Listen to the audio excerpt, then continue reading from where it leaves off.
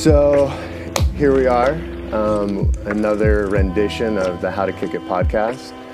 Today's guest is Hogen Kwetter, a good friend of mine.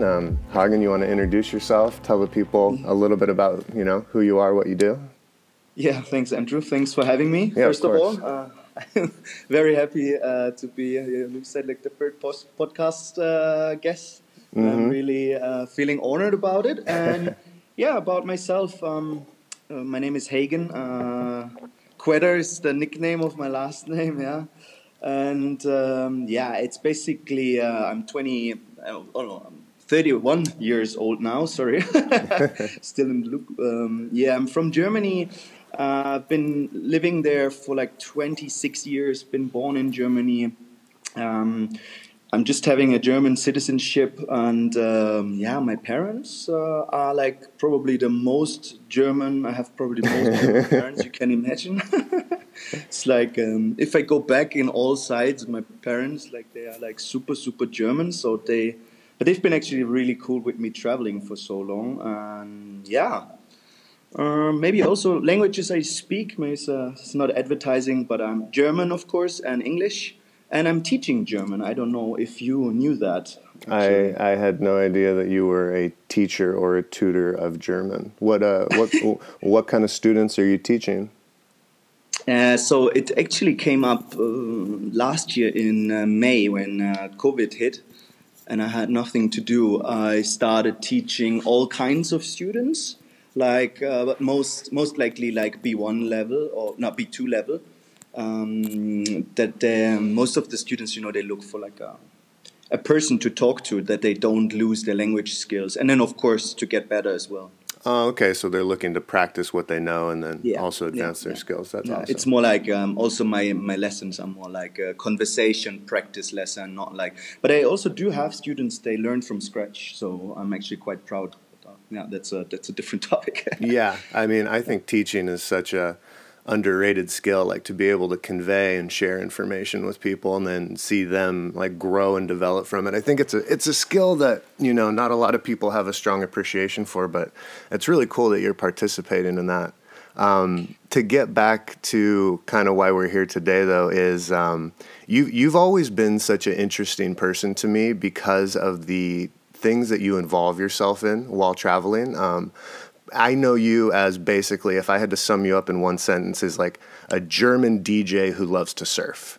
And that's kind of how, if you have to put people into a box, that's kind of the box I've always put you into. And as I've got to know you better, see your social media, what you're doing with your life, I'm like, wow, this guy is like still going. He's still traveling. He's still doing the things he wants to do. Obviously, COVID has changed the scene for a lot of people and delayed a lot of what's going on. But when I met you, we met in Bali. You were DJing at a small beach bar. I think it's called, is it Paradise Beach Bar?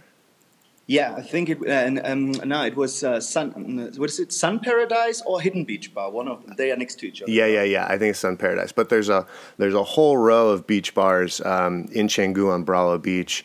It's one of the best places to be. You can catch a great wave, you can get some nasi goreng, and then you can hear Hogen DJ from, like till sunset, which is always cool. Exactly. Yeah, but it's very interesting that you say that, because when you say in that way, I think that's actually the same box or like the same words I would wrap myself into. But I think there's much more, as you also know. Like, of course. Doing a lot of different stuff. I mean, there was Wild Bamboo that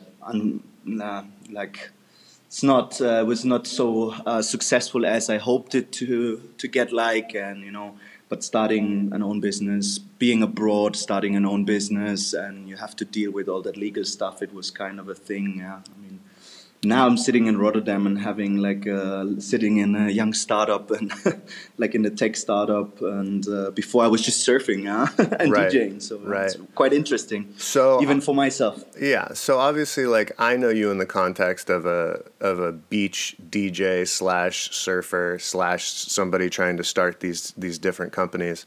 I mean, what was your life, in your teens and your 20s before you started living this life abroad? Like, what was your, tell me about that.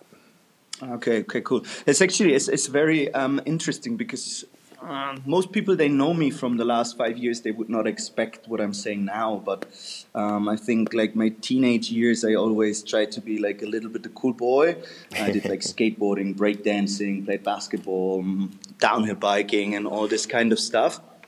But I never had this feeling to travel and being away from home, and it actually kept going until my very best friend he called me one day and he was like, "Hey, dude, like I want to go surfing." And I was like, "Huh? You always come up with this very very interesting things." And he's like, "Yeah, I just put it on my bucket list. Are you in for a surf trip?" And I was like, "Dude, I'm a little bit short in money, and at the same time I was gambling a lot, like it's a bad habit from the past." And I told him, "Yeah, man, I'm short in money, but I'm going to this casino in a few days, and let's see how it goes." And actually, I won like 1.5 grand, and I called him on the parking lot, and it's like, "Hey, dude, I'm in." and believe it or not, and that's actually how it started. So I went with him on this surf trip to Fuerteventura on the Canary Islands. Oh wow. Yeah, so we did we did this surf school with accommodation, like everything is set up. You just go there, you have 2 lessons a day, you have food, comfortable, yeah, comfortable. And actually, like before, I was going with my parents or with my mom for holidays to certain destinations like Turkey or wherever you go, like from Germany. It's very like the most travel destinations, I guess, for like this normal 2-week holiday people. Sure. And I never really liked the sea so much. So I would rather have chosen the pool instead of the sea. And then with 20s, I think 22, I learned surfing. Yeah, and that's where it all completely changed. Not to derail this, but there's a lot of people I met while living abroad that a lot of their travel lifestyle or travel reality of living abroad started with a surf camp or a surf school that they spent. Oh, really? Yeah, they spent like 2 weeks. Like they're like, "Oh, it's on my bucket list. This is something that I want to do that I never did before." And then they do it and they're like, "I can do this myself. Like, I don't need to go to a surf school. I don't need to have everything taken care of. I can pick a location, find a cheap accommodation, feed myself, do what I want to do." And I think surf schools are amazing or incredible. But I think what it is it's kind of like a rite of passage for a lot of people in traveling. It facilitates all the things they need, and then you kind of learn like, oh, maybe I can do this on my own and see where it goes. So that's cool. So you went to the surf camp. You obviously got a little bit of independent travel feel. And at what age are you at this time? I think it was 22. 22. 22. It was 22. It was like in summer. Okay. And from there on, it kind of, I got hooked. I mean, I think that's the thing about surfing. I think that should be said. Like, either you like it, love it, or you don't. Yeah, or you obsess about it. Like, I think that's kind of my problem right now. It's been 4 years and I'm just like, that's all I want to do. Yeah, exactly. So, and that was for me the same. That's also why I chose my travel locations after. So I mean, in Germany, for everyone who doesn't know, like we have it's kind of normal to have like between 27 and 30 days, more likely 30 days holidays a year. Mm-hmm. And so if you have 30 days a year, you really need to plan, okay? Because, you also want to go skiing to Austria or to Switzerland. And you really need to, it's basically all about surfing then, no? It's like two weeks in, let's say, Feb, and then another 2 weeks in August, and that's it.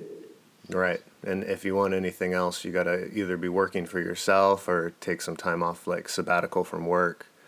Exactly. Yeah. And sabbatical or gap year, I think a lot of people, like nowadays, a lot of people from Germany doing sabbaticals or like just like a gap year, especially what most people probably know is after gymnasium in Germany, like if you go like before you go studying, like lots of young kids, they go to Australia for a year and they take a year off where they do like working holiday, traveling a little bit the world before they start actually getting. I would not call studying too serious, but before it's getting serious. What I've heard the word gymnasium used by Germans before, and I forget it's a period of time in school, right? Yeah, it's interesting.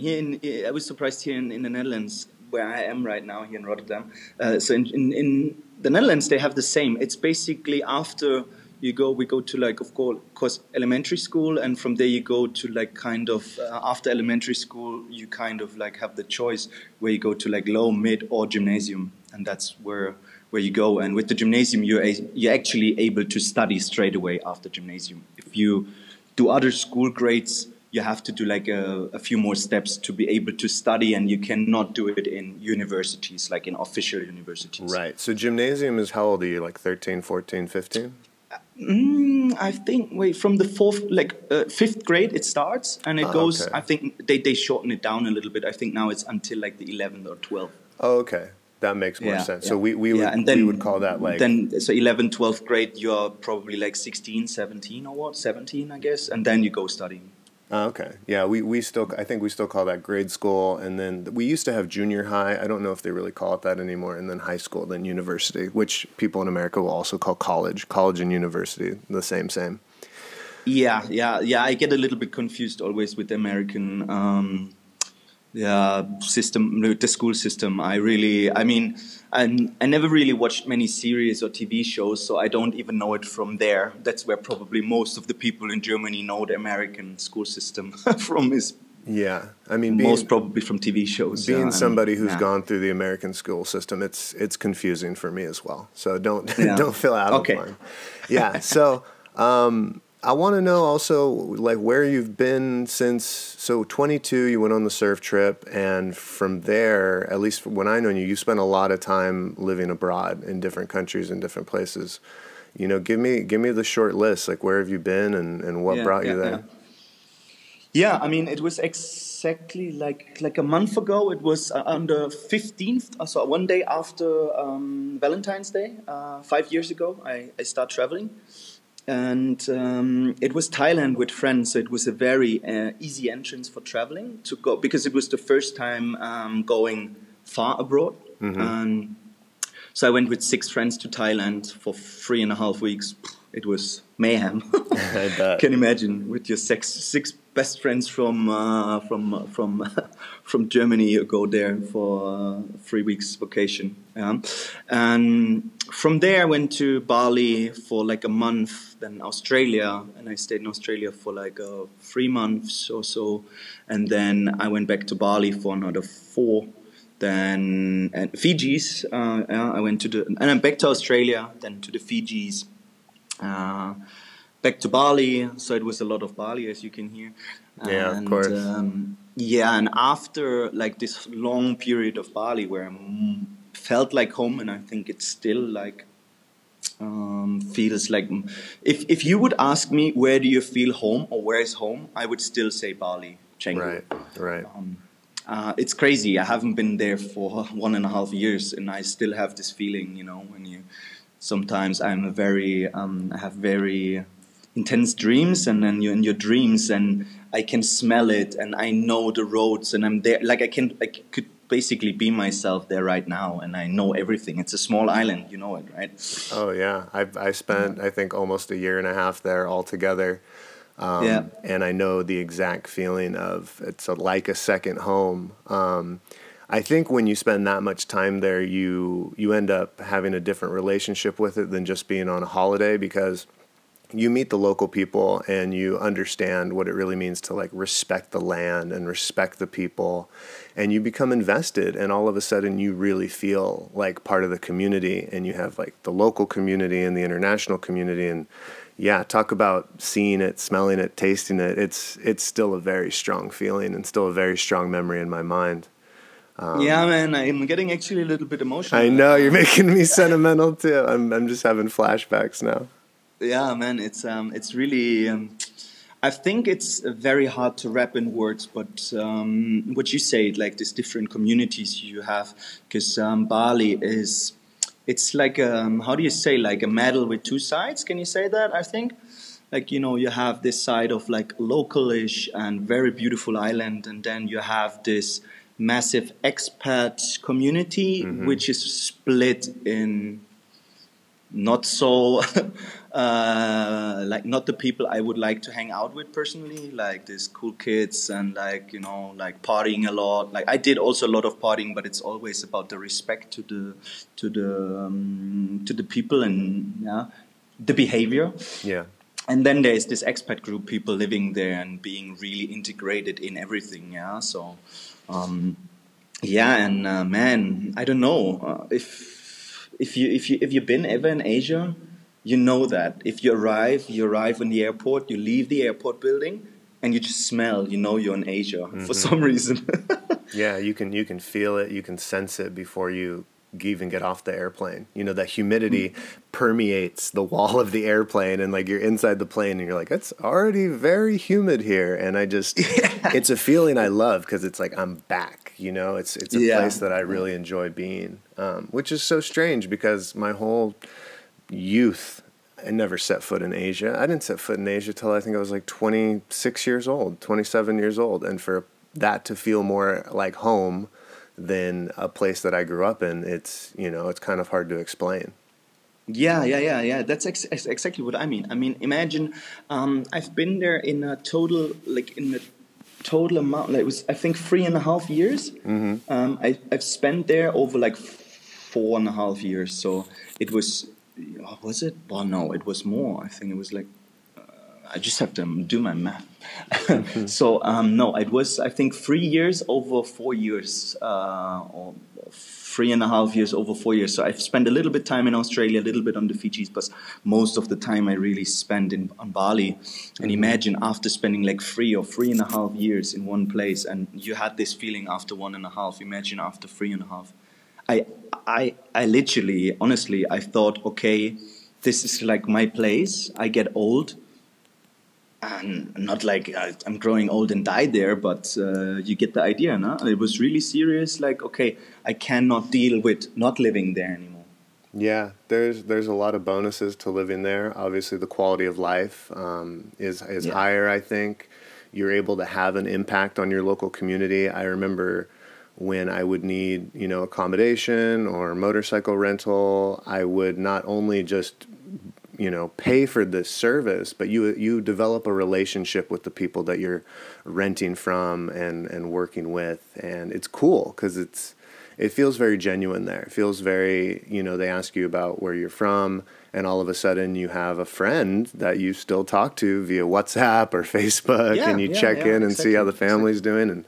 And talking more about the expat community, for the people listening, we can lump it all together and say there's a huge expat community, but the expat community is so big that there are so many groups. You can always find a community of people that are into the same things that you're into. You have the content creators, you have the yogis, you have the spirituality people, you have, like you said, the party people, you have the influencers, you have the retired people that don't want to do much, they just hang out, go to dinner. You have, and I can't even name them all, but it's such an interesting place of creatives, and people living their first life, people living their second life, that it's a very awe-inspiring place. I see myself going back there. I'm not sure exactly when, but there's so many moving parts in one's life. It sometimes is hard to just take off and go. And that's something I want to talk to you about, is that there's so many people that have a feeling of wanting to explore and take a holiday or take 3-6 months off, and they don't do it. What pushed you to, obviously when you started living abroad, you didn't say, okay, I'm going to go spend 4 years abroad and then I'm going to come back to Europe. You were like, I'm going to go and see what happens. And that turned into 4 years. Yeah. Yeah. There was not even a time frame, it's just like, I sold everything, and that was actually a big step. When I decided, okay, I want to surf, and I want to surf a lot, and if I want to surf a lot, I cannot live in Germany. So I've made a plan. Okay, where can I go? and where would be the best, like where it's easy to work, where it's easy to not easy but convenient, yeah. And then I decided, hey, with German nationality, you have a very big privilege. You get very quickly a working holiday visa in Australia. So I was like, okay, Australia was never on my plan. Was never on my route, to be honest. But then I was like, okay, Australia, I can surf, I can work, I can stay there for 2 years. It's not just like, you go to Bali, burn all your money, your savings within 6 months, and then you're home with nothing, kind of. Yeah. And I was like, okay, sounds good. Sounds great. And I sold everything I had. Like, I sold my car, I sold my furniture, I sold everything. And then I was just like, okay, I go. And it was planned with my friends in Thailand. It was planned. But from there on, they asked me, like, the day before they went back to Germany and I went to Bali. I mean, I knew I go to Bali because of surfing. And they're like, but hey, where do you go? It's like, I have no idea. It's like, but which area do you go? It's like, I have no idea. So I just landed on the airport. Of course, I did like a little bit of research, and I took one of the taxi drivers, whoever been to Bali already, like they know, like the people where it's like taxi, yeah. And I say, yeah, I want to go, and they brought me to Kuta, and from Kuta I was like, no way, and yeah, but yeah, that's basically, it's just like always. You have to find, like, why do you want to travel? Where do you want to travel? And yeah, I think you need to just find your own way, your own path. 100%. And what's funny is some people that'll be listening to this will hear the idea of, oh, I sold everything and I just left, as a completely outrageous thing to do. It's something they can't wrap their head around at all. And then you'll have another community of people that will be like, oh yeah, that's exactly what I did. That's exactly how you do it, because it's like going, it's a big part of starting the journey is getting rid of stuff. Back. Yeah. I think there is no way back. If you sold your stuff, there is no point of return. Like, it's impossible. Like, right. You would be dumb and losing your face in front of your friends when you would start buying new stuff, and it's like, no, I stay here. Yeah, so you have to. It's completely like 10 steps backwards, because when you take the initiative to sell everything and you've made the commitment, like you said, you have to go. You leave yourself no other option. And I would say 99% of the time, people are happy with that decision. Obviously, I'm sure there's somebody who was like, ooh, maybe that wasn't the move for me.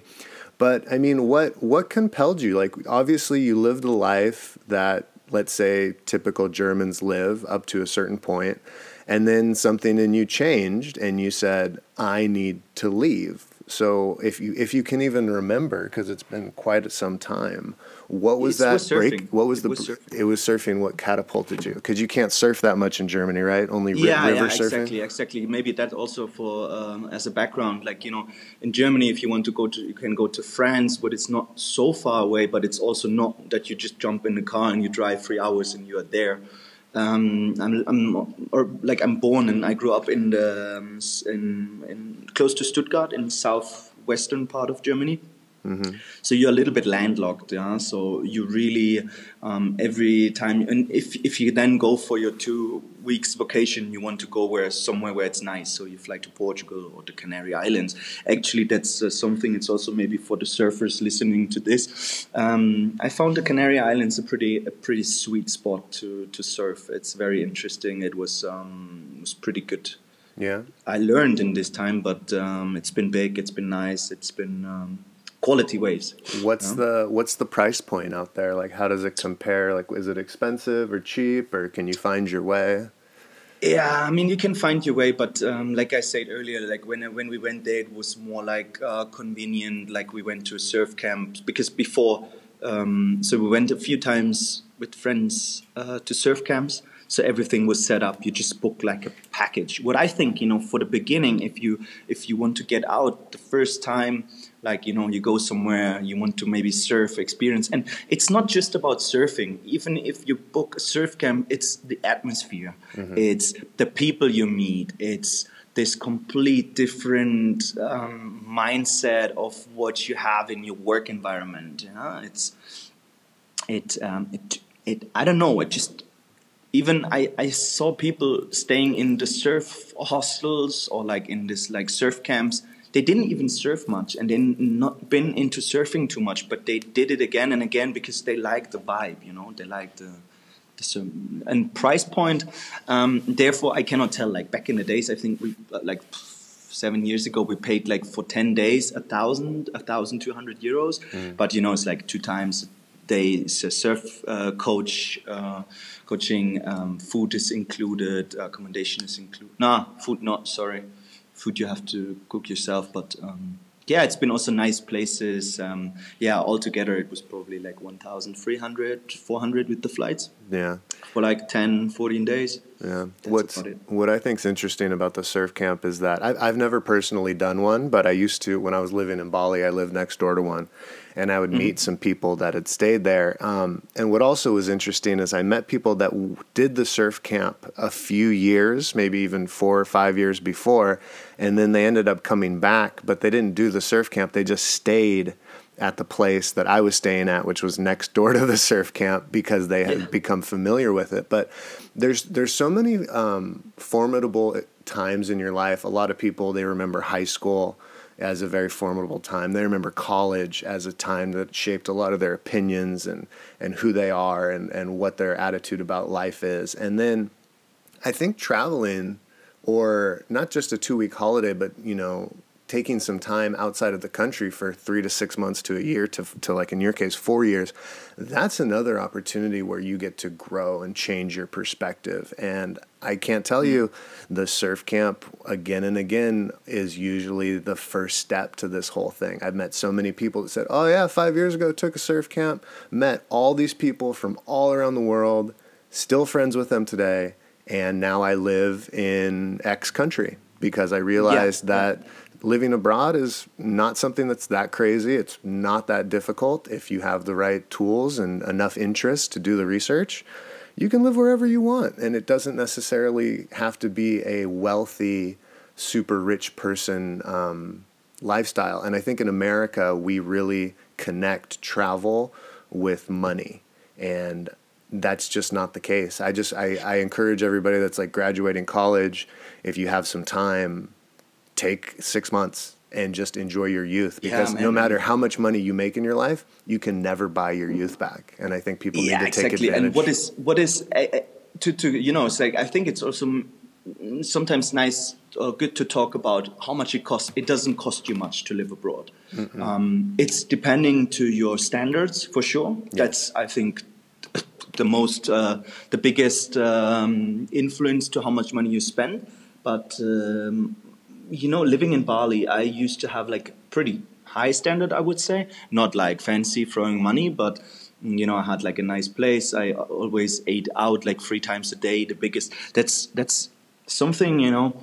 When I tell my friends, or like on a date or something, and you talk about traveling, and then it's like you have no imagination. If you live there and you have, let's say, the privilege, and you have some savings, or you have a job where you can work and travel in the same time, and you earn okay money. And if it's okay money in Europe, then it's a decent money to live in Asia for.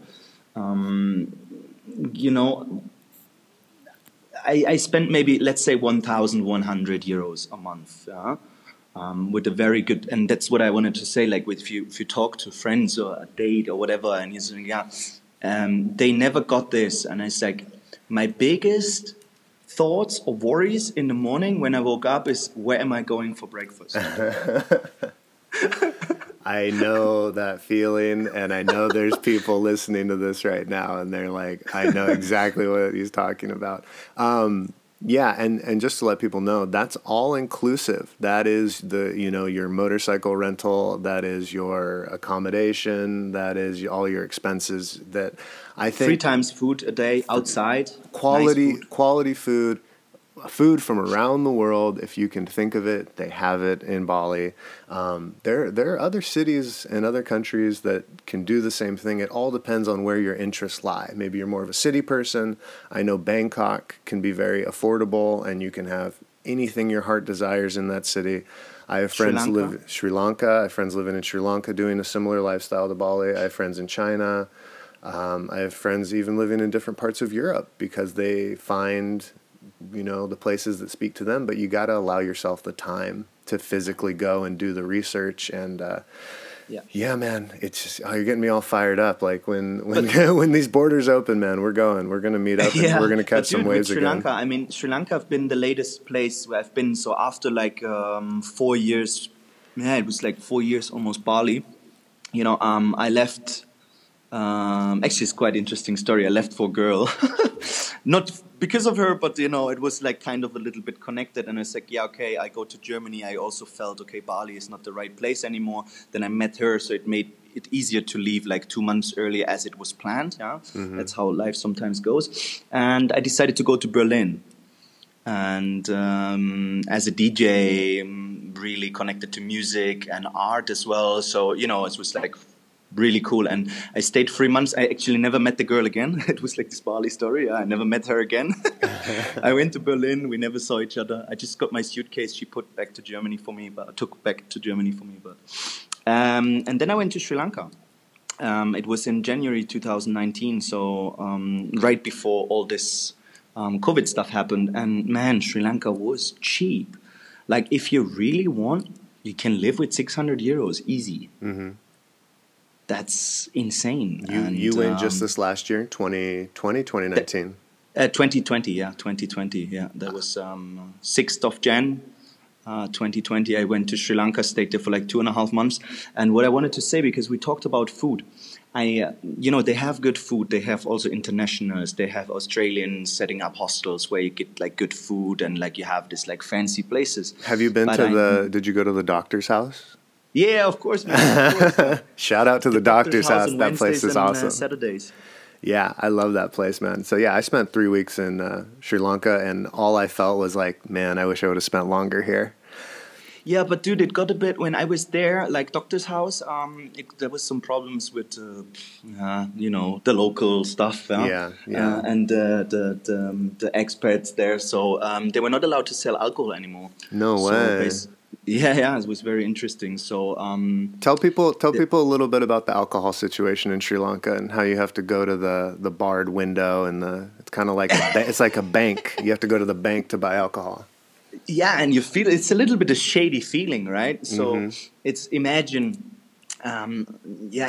this like kind of like, I don't know, it's like a bank. Yeah, it's just like a counter on the bank. Like there's a glass, there's bars, and then you go there, and it's really rough. Also, like the people pushing and like try to get like in front of you in the queue, and like it's and then they're like free beers, and then they get to go to the shelf and get the free beers out or to the fridge and give it to you, and it's just like I don't know. It has like kind of it's a shady feeling, in my opinion. Yeah, you feel like you're buying like drugs, or you kind of feel like you're buying like a gambling ticket, like at a horse race or something.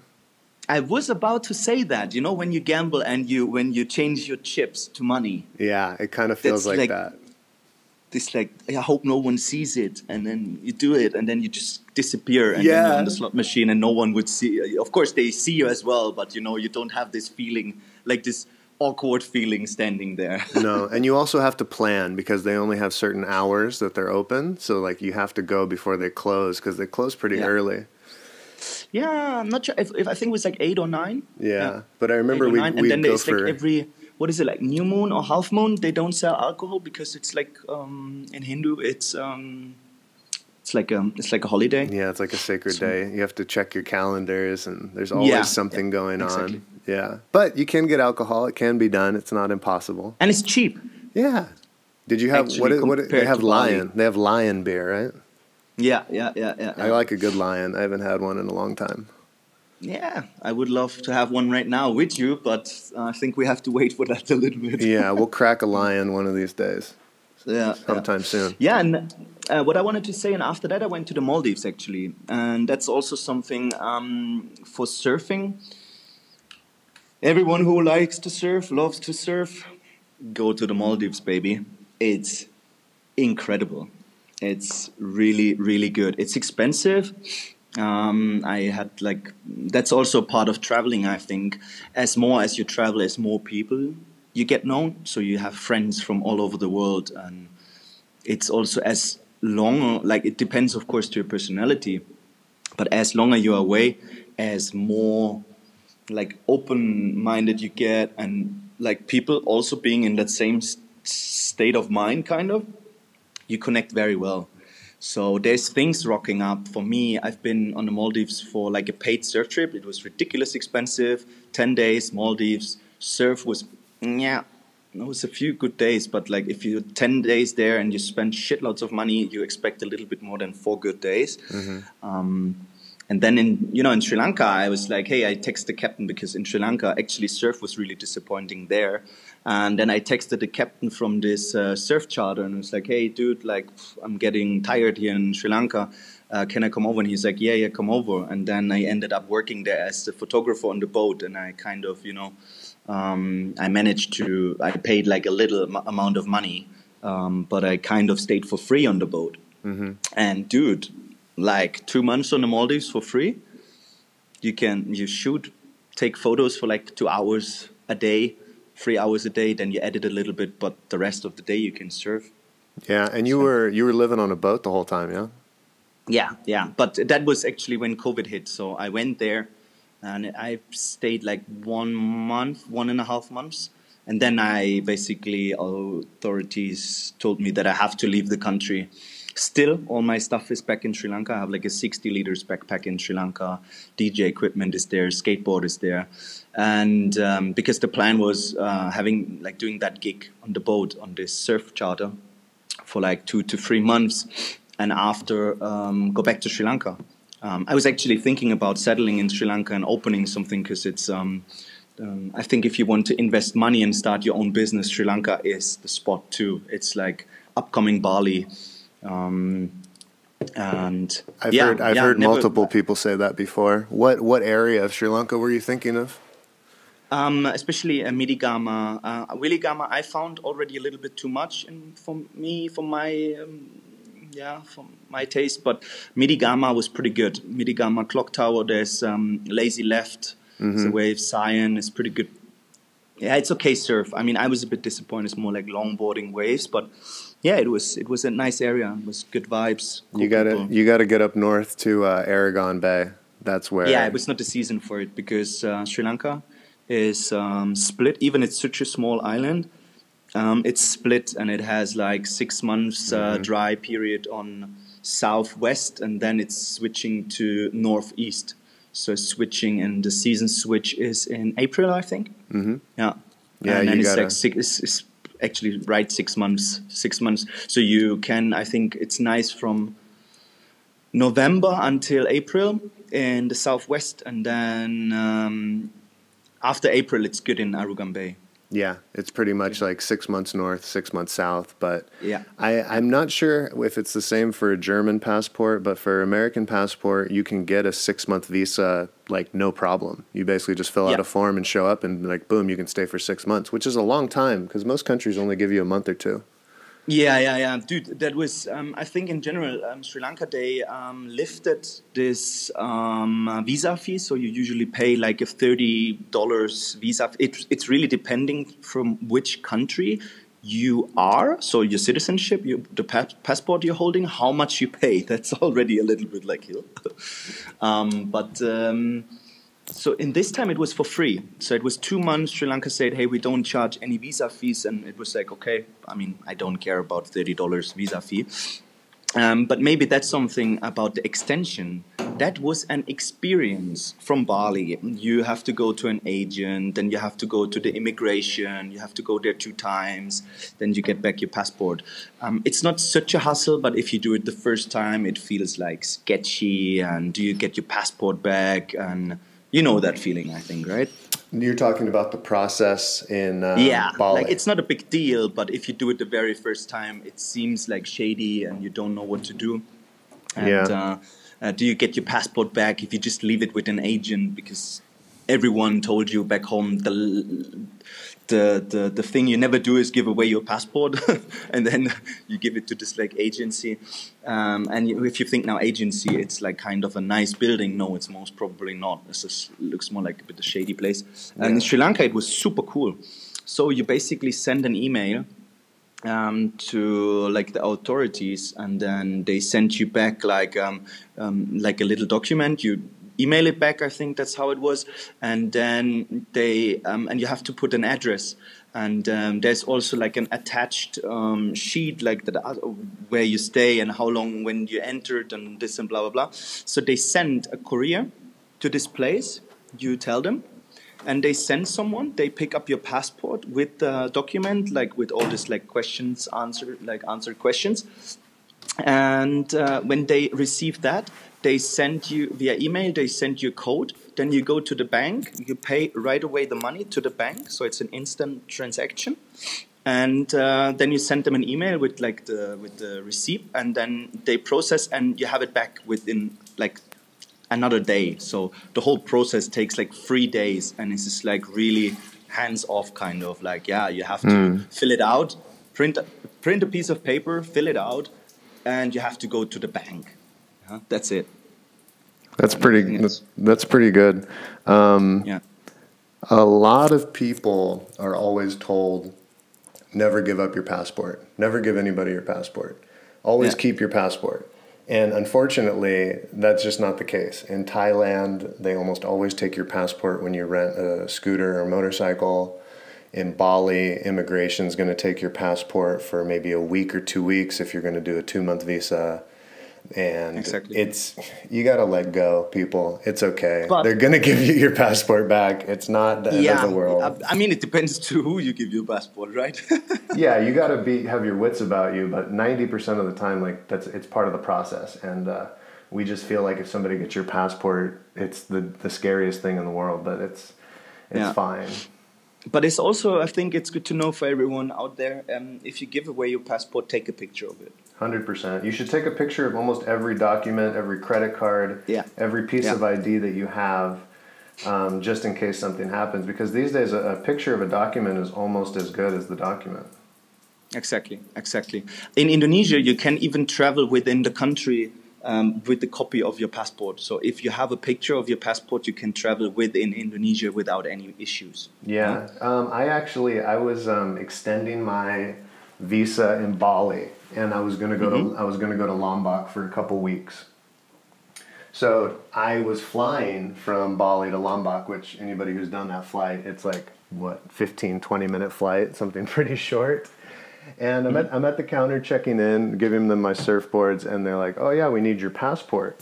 And I said, "Oh, I don't have my passport. I just have my California ID," which I don't know how many California IDs they see that often, but I said, "I'm just going to use this." And they're like, "Oh no, like we need a passport." And I had to tell them, I said, "No, it's at immigration getting extended. This is a domestic flight. I'm not leaving the country, so this will be fine."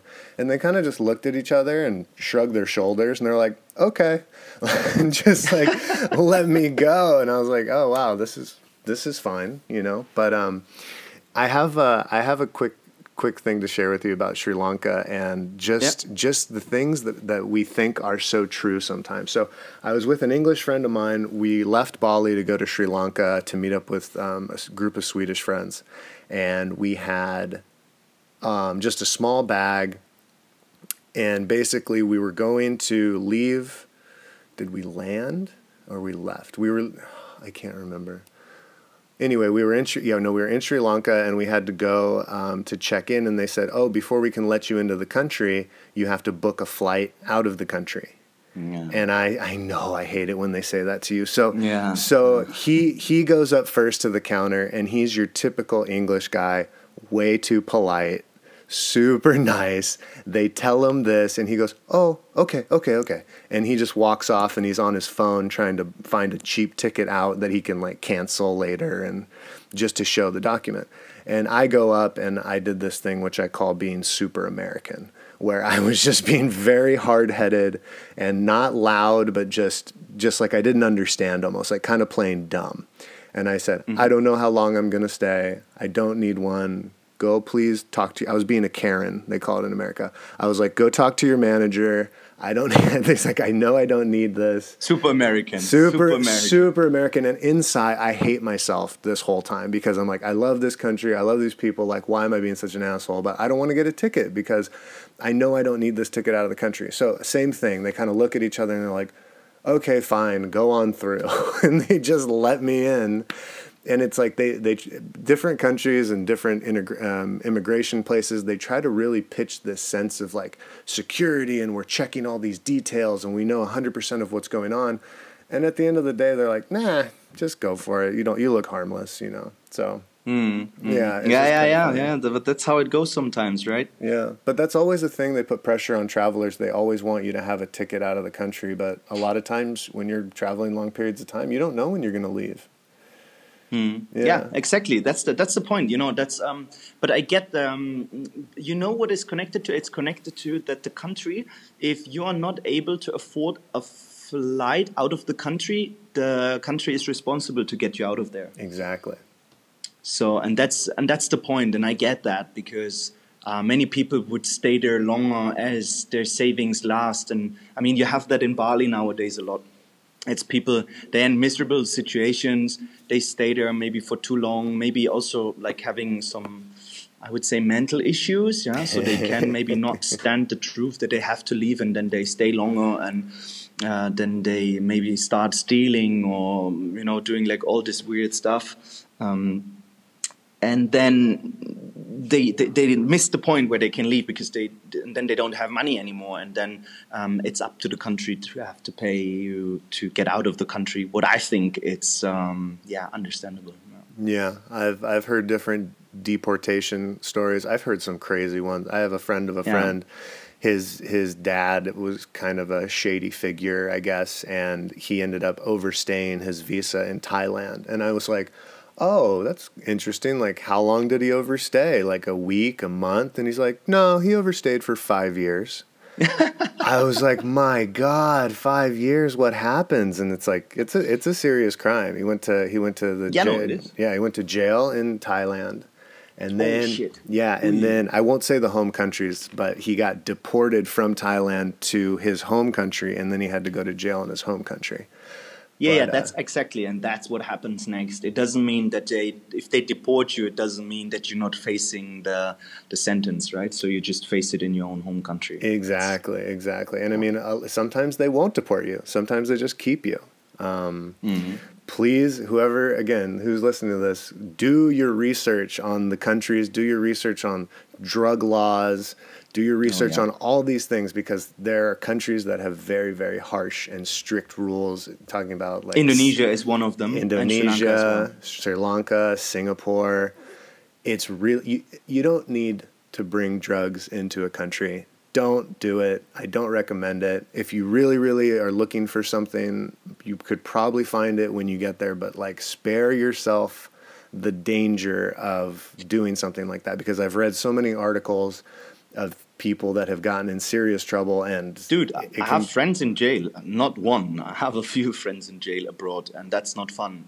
It's it's like I think everyone can do whatever he wants, but like you said, really take care of it. Don't bring drugs into the country, and even there, just try not to. You know, if you do it at home, you know the laws, you know. But when you're in another country, of course, you can pay yourself off. Yeah, you can bribe the police a lot, like it works. But if you don't know how, you will not find the sweet spot to do that if it comes to a certain point, and that will get you into big trouble. And I just talked to my friends on the weekend here, and they had a friend here from the Netherlands. He had accidentally something in his pocket. Yeah, it was actually, it was really like it was in his pocket. It was not. He didn't want to take it. He spent 9 months in jail in Indonesia. Wow. You don't want that. He came home and he was not the same person anymore, as you can imagine. I can only imagine. Wow.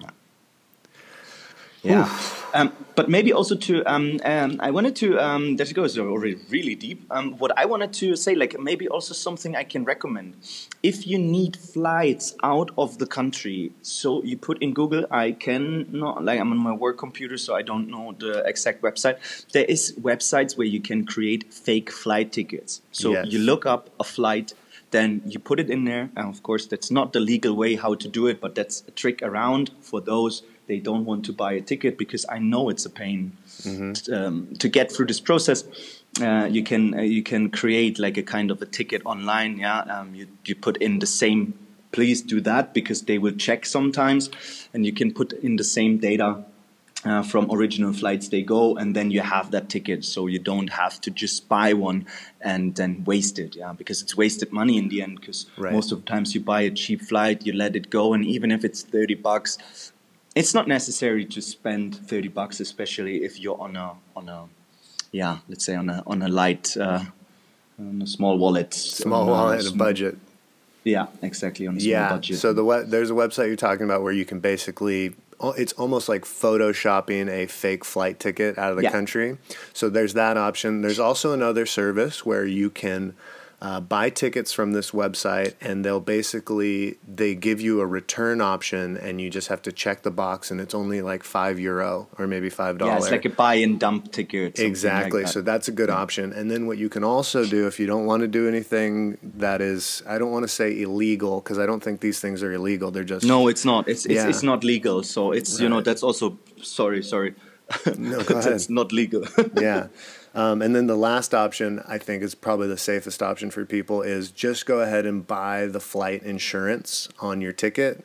That way you'll be able to change the dates or modify the ticket when you actually know that you want to go. It's a most expensive option, but it will be cheaper than burning a whole flight ticket and not using it because somebody said that you had to have one, which, again, it's not true. Man, I met people are desperate on the airport, and then they bought like a ticket for like €400, and I was like, why didn't you buy a ticket like from Bali to Singapore? That would be enough already. And then I booked just one home. Yeah. Like, but you let that flight go. Like, this is €400 you burn. Yeah. And well, because they don't always compute. They think like, oh, I have to leave this country and go back to my country. It's like, no, you just have to leave this country and go to a country.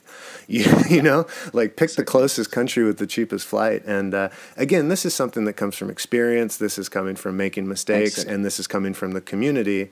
And that's kind of what I'm hoping we can share and talk about on this podcast is, how do we save some people some time, save people money, and get them to jump off and go experience the world before it's too late, before you either get too old or you have too many kids or too many commitments.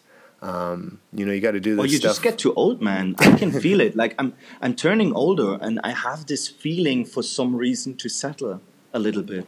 Oh, yeah? It's strange.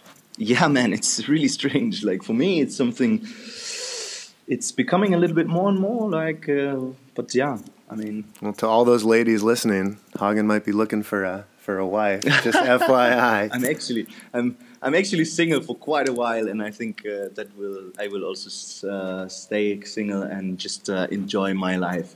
Yeah, all you got to do is you got to find a what do you call it? A girlfriend that surfs. If you can find that, I think you'll be a happy camper. Yeah, but I was pretty unlucky with them. But to another, what I want to jump to another recommendation. What is I think a lifesaver, and it's cheap, really cheap compared to how much hassle it saves you. Whenever you travel to a country, it's enough if you do it in the airport before you take your flight. Just check how to get a SIM card for your phone. Mm-hmm. Because if you have a SIM card, in Asia it's pretty easy. I mean, of course, there's countries where it's not so not easy, cheap. In Asia, it's really cheap. I don't know about South America, never been. But it's super cheap, and you have internet. So if you have questions, if you have a translation problem, if you need to find a way, even if it's $20, what is $20? Because it saves you so much hassle. And usually the data is enough to cover you for a month, and you pay. What is it in Indonesia? It was like €7 and you have like 30 gigabyte or something. I used to get all the data I needed for a full month for about $7. Yeah, exactly. That's and I think it. I even had more than I needed, which was, great.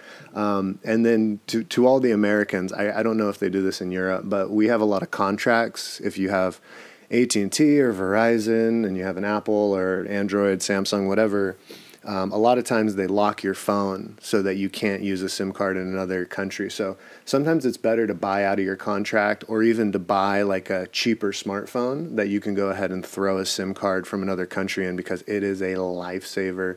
It's so convenient to just have access to the internet if you have questions, or you're running around looking for a place to eat, or you need directions. I'm definitely a person who says, get off your phone and live your life and experience nature, but as a resource, it makes life so much better to just have access to a SIM card. It'll get you out of sticky situations. It can save you money. It's the smartest thing you can do. Just like the best tool you can have when traveling abroad. Yeah, that's also my opinion. I think that's the most important, because with internet, I don't want to sound like, oh, you need internet, because there's a lot of people, they want to get away from social media and they want to get away when they travel. They say, okay, I also want to slow down, all of that. But no matter what, it's like you said, like in Germany, you have the same contracts, locked phones and stuff like that. It's just, if you know you're going for long term, buy yourself out of the contract. That's by law. They have to provide it if you leave the country and you're not able to use the contract abroad, what most are not usable there without an extra payment. So then you basically just pay your phone back. That's basically what you do, at least in Germany. And then you are free to go, and then you get it also unlocked, and then but a SIM card there necessary, or Andrew, like I think that's we agree to that, right? Oh, 100%. It's the best investment that you can make. Yeah, even if it's $40, I would not really. I would not mind, like, because I know how many times it really saved me, and you can just look things up. You don't need to. I mean, it's also nice to ask sometimes, but it's also nice to. Not sometimes. Yeah, Depends where you are. Exactly. Like, I think it's awesome to ask. I think it's great to pull over and if you're on a scooter or even in a car, and try to talk to somebody and use your broken English and your broken native language and what have you to try to get directions and maybe even connect with somebody. But there's times where there's nobody to ask. You're in very they don't remote understand location. Yeah, or completely have no idea. Or you say, oh, I'm trying to go here, and they just kind of shrug their shoulders and smile, and that's all you can do. Yeah, I think also that's maybe something, especially from maybe, I don't want to say Germans, but I think there's many people like from Spain or from Italy, France, Germany. Their English is not that good, and that's a question that pops up in their head always. Like, but what if my English is not good enough to travel because it's not enjoyable, or what if? But that's also something I like to say. Don't think about it too much, because that will come naturally on the way. That's something, my English wasn't, I don't think it's like perfect, but it became pretty good. And it was just a natural way, because when I started traveling 5 years ago, my English was good. I was good in school, but then I didn't speak English for a long time, and it got super rusty. And it got really quickly, it got better and better. So please don't, I think it's not good to take that as an aspect of, or like a reason why not to travel. Yeah, 100%. I've met people, from Europe, South America, that they didn't feel super confident in their English, and they're like, "Oh, I don't want to say too much because my English isn't perfect." And I thought, have you heard native English speakers talk? Their English isn't perfect. I can't tell you how many people in America that their version of speaking English is not easily understood. I've met tons of Australians. Some people really don't like this word. It's a word that I've heard is the term bogan.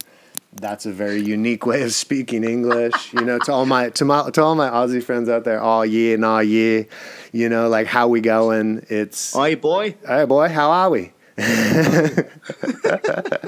But I love the Australian accent. I think it's one of the best. I love it. Yeah, I would say I've always been complimented on my English, but not because it's necessarily sounds good or the accent is good. It's just because I think I kind of talk like a robot. So I'm really easy to understand for non-native speakers because I speak slow. I say every word. That's just how I've always talked. Even my friends in America think that I talk kind of different, I guess is the term. Yeah. It's really it's nice to listen to, let's say that, and it's easy to understand, I would say, but it's not like a robot. And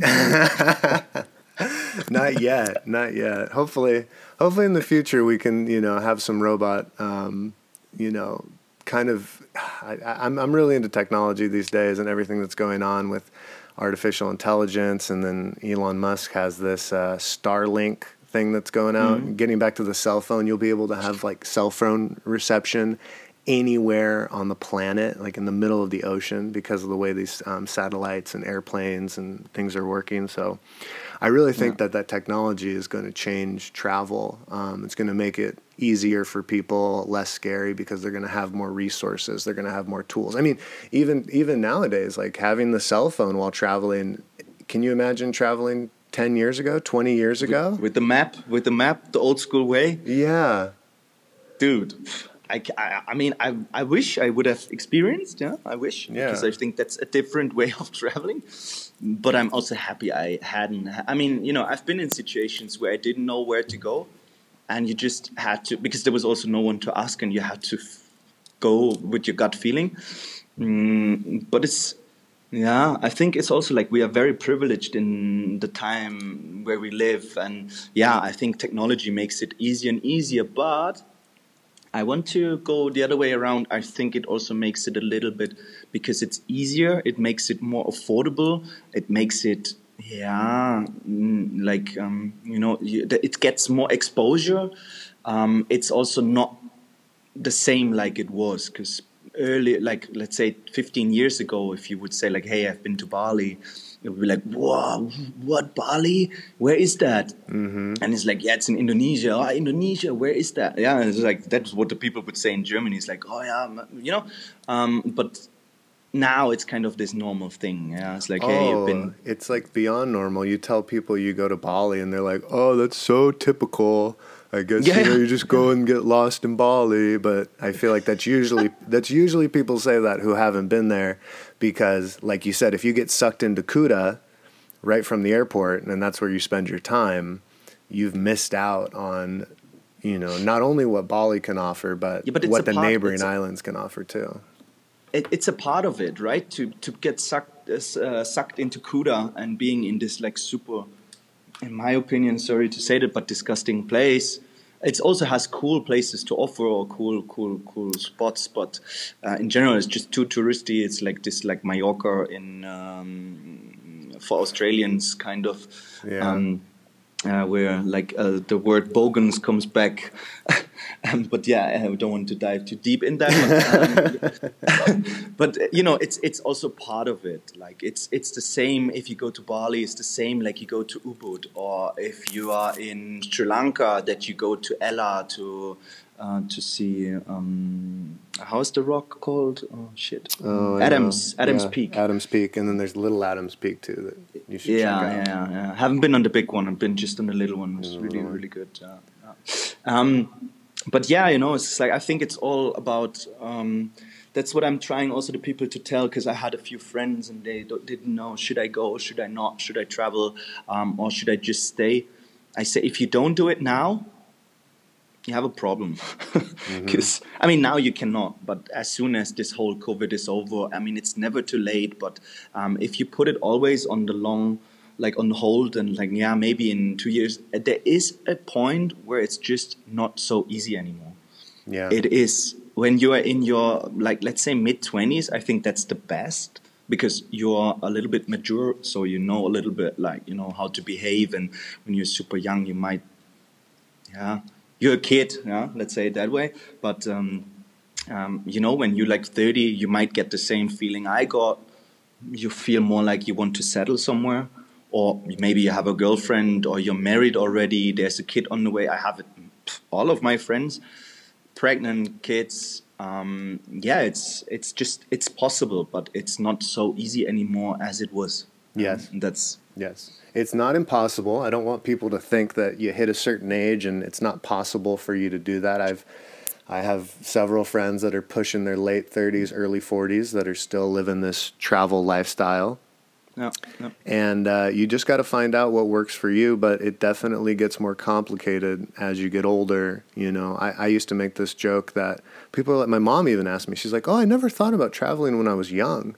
And I said, well, I want to do it while my legs still work. I want to go to places that don't have walking paths or sidewalks, you know, because as I get older, I have a feeling I'm going to go to more established places that are, you know, more concrete, more asphalt, more elevators, things that, you know, you can take me door to door, because maybe I won't be as capable as I am today to go run up a mountain or, you know, go surfing in shallow, reefy water, because I'm risking my health and my wellness, or riding a motorcycle in Indonesia or Vietnam or India.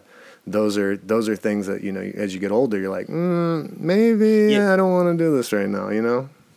You get also this typical, everyone would say, oh yeah, that's what everyone says. But as older as you get, as more careful, and you think twice before you do things. And you do a lot of things because your head tells you not to, because you could put yourself into danger. Yes, or you've heard more stories from more people that you've met of how things can go wrong. And you're like, whoa. And but that's a part of business, yeah. I mean, I had 3 big scooter accidents. I mean, people cannot see me, but I have a scar in my face. On my cheek, it was a scooter accident. I had like an open leg. I had infections. I had reef cuts. I had, I was never in a really serious situation. Maybe some broken hearts also, yeah. Oh, yeah, I told you. The Berlin girl.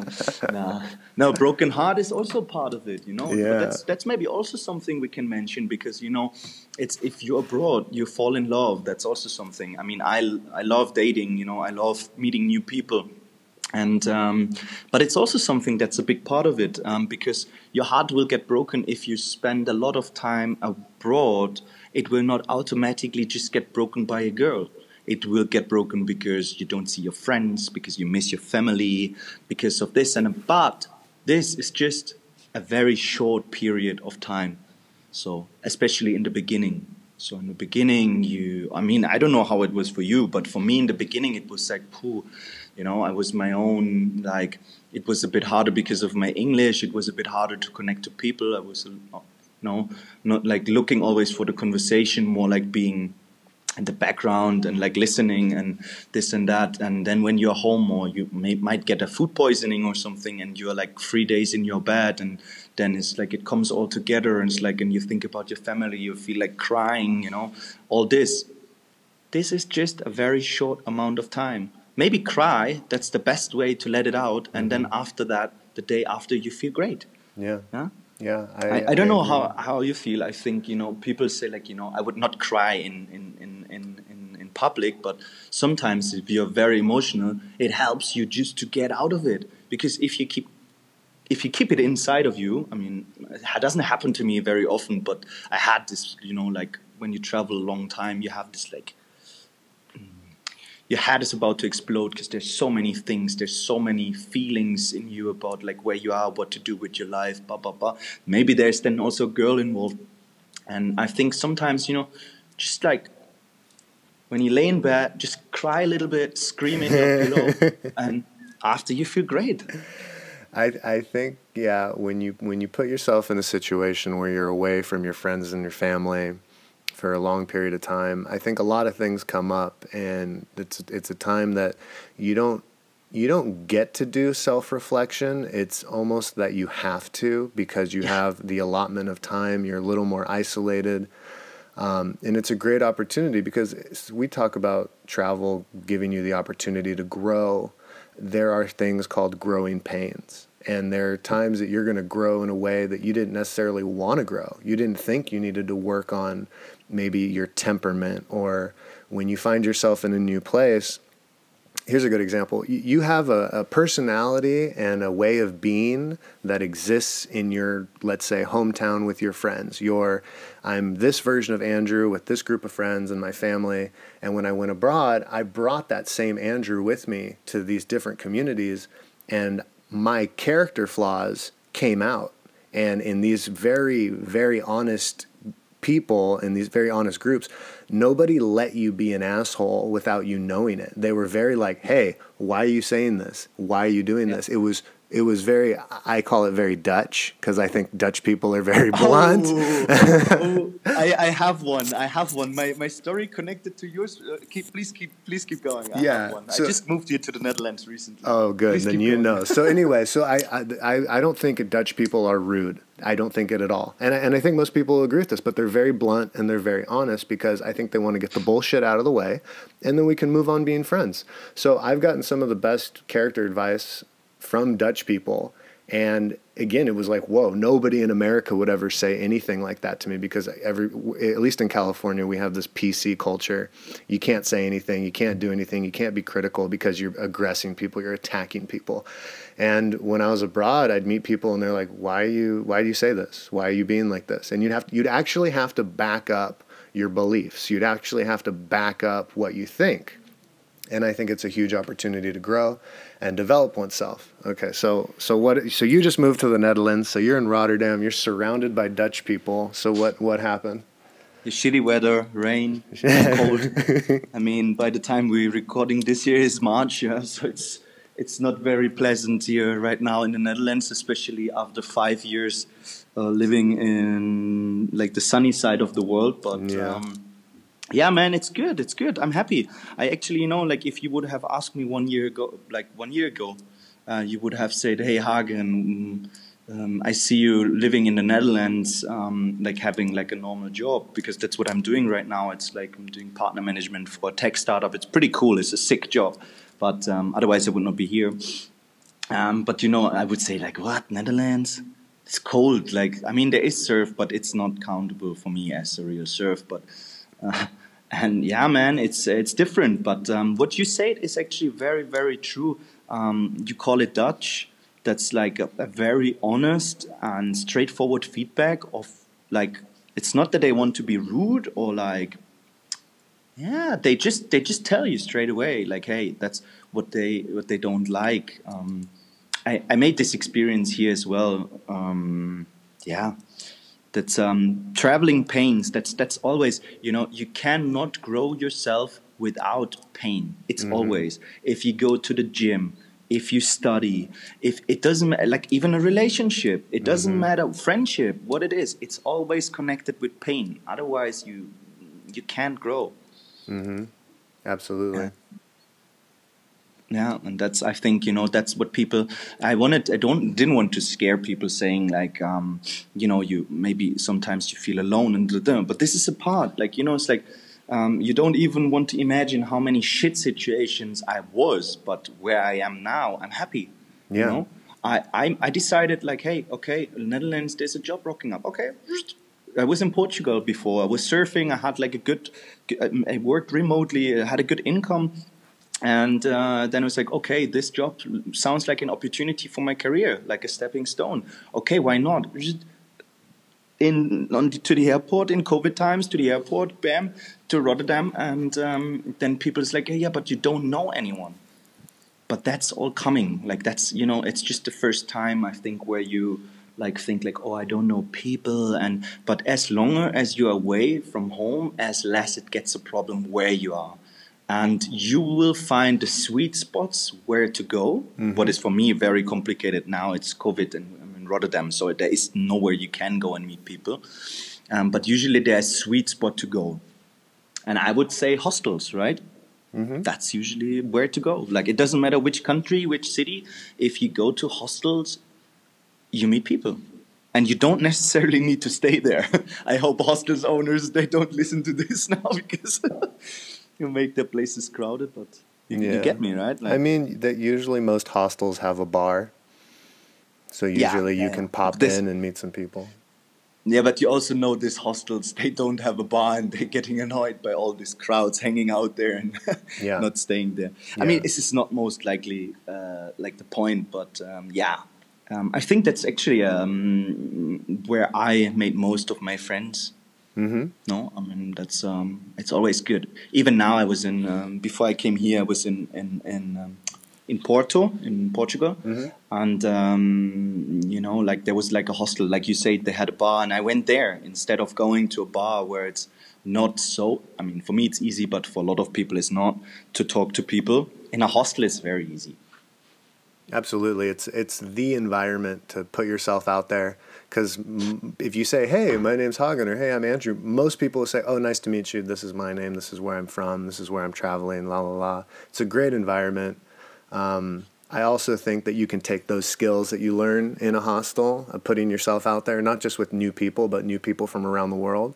And you can take that and carry that into anywhere you go. It's a very empowering skill set to develop and have, to be able to go up to anybody in any situation and be able to break the ice and have a conversation and make it feel natural.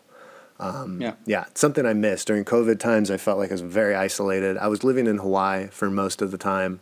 Can't complain at all. It was amazing. I know. I'm just saying it was very isolated, and I didn't get to scratch that itch of meeting that many new people, which is, you know, I love surfing. I love what I do. I love my family. I love my friends. But up there is meeting new people. It's still, even, you know, I'm 33 now. That's still something I really love to do, because I find, I mean, that's part of why I'm doing this right now, because I find it so interesting to dive in and learn about, you know, what makes people who they are, and as it pertains to travel, you know, what it took for you and all the other people we're going to be talking to make that leap and do something that all your colleagues and friends and family don't traditionally do, which is, you know, spending time away from home for long periods. Getting back to the Rotterdam life, you actually know people in Rotterdam, though. We have a mutual friend living in Rotterdam, I believe. Nah, he lives in Amsterdam. You mean Silva, probably, right? No, I do. No, I do. I knew no Silva. I thought Silva was in another city. I forget which one. No, Not no, The Hague. Silva is in Amsterdam, but who is in Rotterdam? Please tell me, because I'm looking for friends. I'm pretty sure it's Quinn. Isn't Quinn in Rotterdam? But Quinn, I think, I mean, that goes pretty. Like, I never really met him. I mean, we met. I think Quinn was with you when I started. That's how we met, right? That was the time where Quinn was with you. So Quinn knew Silva, and Silva knew you. So I think Yeah. Quinn introduced me to Silva, and then Silva introduced me to you. Yeah, that's the point. What we just talked about. Like, I stayed in a hostel. That's where I met Silva, and then Silva met you. And you asked him to DJ on this gig, what you started in Bali, and then because I was with him in the hostel and we DJed there a little bit together, then he asked me to join. And Oh my God! that's how it all came up, man. Yeah, that's right. Okay, so a few friends started this basically like a promotion company, and they would throw events at this bar, Gimme Shelter, and Silva would DJ, Hogen would DJ, and I came on a little later to start helping out. I was not one of the quote-unquote founders by any means. No, me neither. Yeah, you either. But we threw an event at this like outdoor food court restaurant, and our DJ didn't show up. And I walked across the street to, I think it was called like Hostel Canggu or Canggu Hostel. Canggu Surf Hostel. Canggu Surf Hostel. Like, it's not there anymore though, is it? No. Now it's Bookie Hostel. It's Bookie Hostel. The landowner took it over. Yeah, so I walk into this hostel. I'd never been there before, and I was like, I think Hogen DJ's here. I don't know. And so I go in, and I see you, and you are blasted. You are so drunk. And I start talking to you, and I'm like, hey man, can you like help me out? We got this event that's like about to start, and our DJ didn't show up. Do you think you could play? And you're like, yeah, let me just finish this song. And you're like playing this last song, you're doing the nice transition, and like I think you're ready to like fade it out, call it a night. And then you come over, you set everything up. I think you play a song or two, and then finally our DJs show up.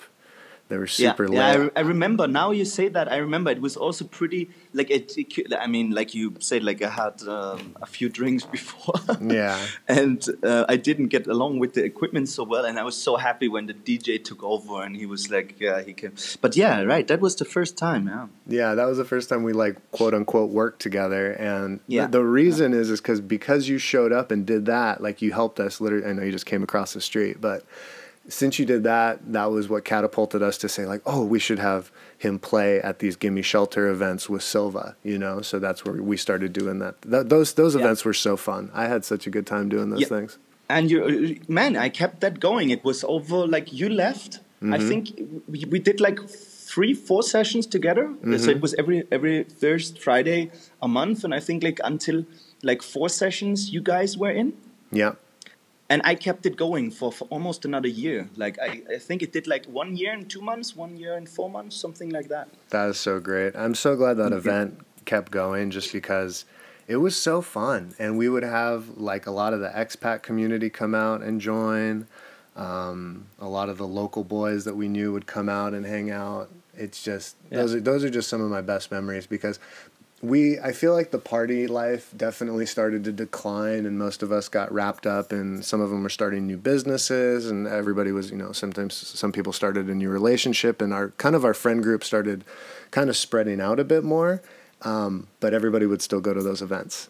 And that's what I always thought was super the thing cool. is, it became really like, it's just side information, but it became really lame, let's say. Like it was really hard to, it was really hard to get people in, and it was not really successful, but they said like, you know, it was a rock bar, like a pure rock and metal bar, and they were like super happy with what I did and the commitment I showed, and that's why they kind of let me do what I wanted to in there. Yeah. Well, I mean, I think those kind of events, it helps when you have multiple people helping out. So the fact that you were running it by yourself for several weeks or several months, you know, it's a testament to you and your work ethic.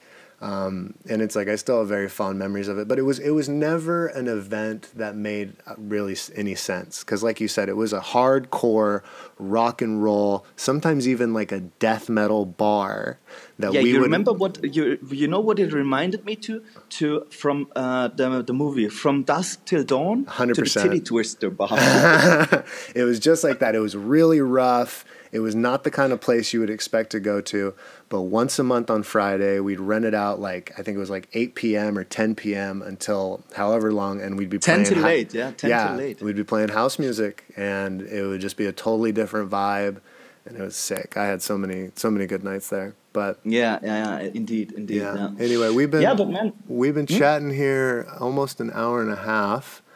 Is there anything that you want to cover, you know, while I still got you, or anything you want to share with the people? No, man, I think we went across all kinds of topics. I mean, I'm really happy that you asked me to, when you messaged me, it's like, hey, because it was actually quite funny, because I was thinking about something, and then you messaged me like out of a sudden, like haven't talked to each other for a really long time, and it's like, hey dude, like would you be keen to talk in a podcast? I think you reacted to a story of mine, and then you asked me, hey, you want to talk in a podcast? And I'm really, really happy to encourage people to get out and explore. And I think that's also in the last, that's going to be a few words, but, it's like, take the chance if you can. If you have people telling you about all these things you have to consider, and they most likely they will show you just negative points. But once you're out there, once you did that step, you decided, I sell my stuff. You don't necessarily need to, because I didn't even know how long I wanted to be away. I told my friends, as more stuff I sold, I was like, I'm getting this weird feeling, and I don't know if I really stay for that long, but I will leave. And if I come back after 3 months, 3 months is really, if you want to stay long away, try to do it longer than 6 months, because the first 6 months that's the pain months, where you have a lot of touching points, where you get tired of it, you get emotional, you get sad because you miss friends and family.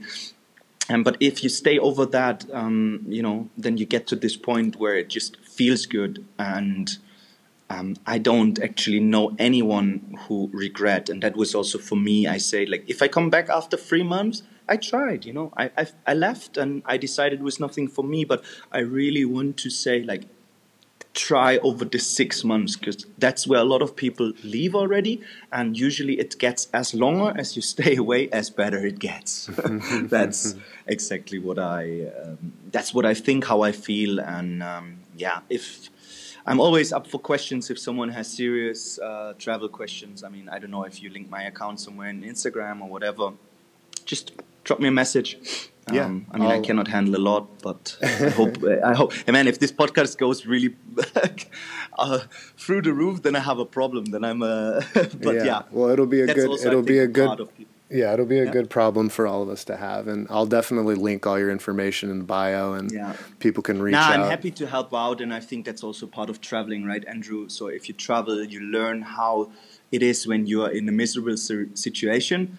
And you're very happy to help people. And even if it's, taking time for 2 minutes to respond to a message, that doesn't cost me a lot of time, but it might be a good influence to that person you're speaking to. And it gives them maybe the necessary, or like the missing drive to do what they might want but don't know. Yeah, okay. Absolutely. I think we talk about the value of money, we talk about the value of assets, but we also need to talk about the value and the currency of relationships. And I think keeping people that you've met and had experience with in your life, keeping in touch with them. It's never too late to reach out to people you haven't talked to in a really long time, because there's so many things that you can offer each other. Insight, you've done a lot of the same things, you've been to a lot of the same places. You can kind of lean on each other for perspective. And hopefully, which I hope all the travel friends of the world get to do, is you get to visit your friends in their home country, and you get to host each other. Because I think that's a really magical experience when somebody comes to visit you in your home country, or vice versa, and you get to take them in your backyard, and take them to the restaurant that you always go to, or buy them the stereotypical German food or Dutch food, that's always. And while you're in the Netherlands, for me, please go have a stroopwafel. I'm addicted. I love those things. A stroopwafel? You don't know what a stroopwafel is? No, I don't. Oh my gosh, I'm gonna change your life. Walk outside and just ask somebody. They'll point down the street. There'll be like a stroopwafel place for sure.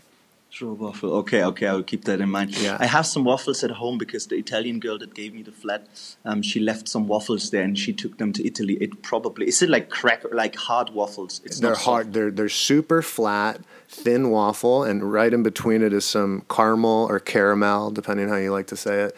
I see. The best one is go to I don't know what's going on with COVID in the Netherlands. I hear it's very strict, but usually at like a weekend market, you can go and there's a guy making like a dish, like a dinner plate size one, and it's like €1 or €2, and it's like, oh my gosh, it's not good for you. It's not healthy, but it is good for the soul. But it's good. So, if it's not healthy, it doesn't necessarily mean it's not good. Sometimes. Yeah. All right, Hogen. With that, I'm gonna let you go. Thank you so much for taking the time to do this, and everybody, have a good day. Yeah, man. Thank you very much for having me, and thanks for all people listening. And safe travels. Awesome. Safe travels, man. Take care. All right. Yeah, you too. Bye-bye, man. All right. Bye-bye, everybody.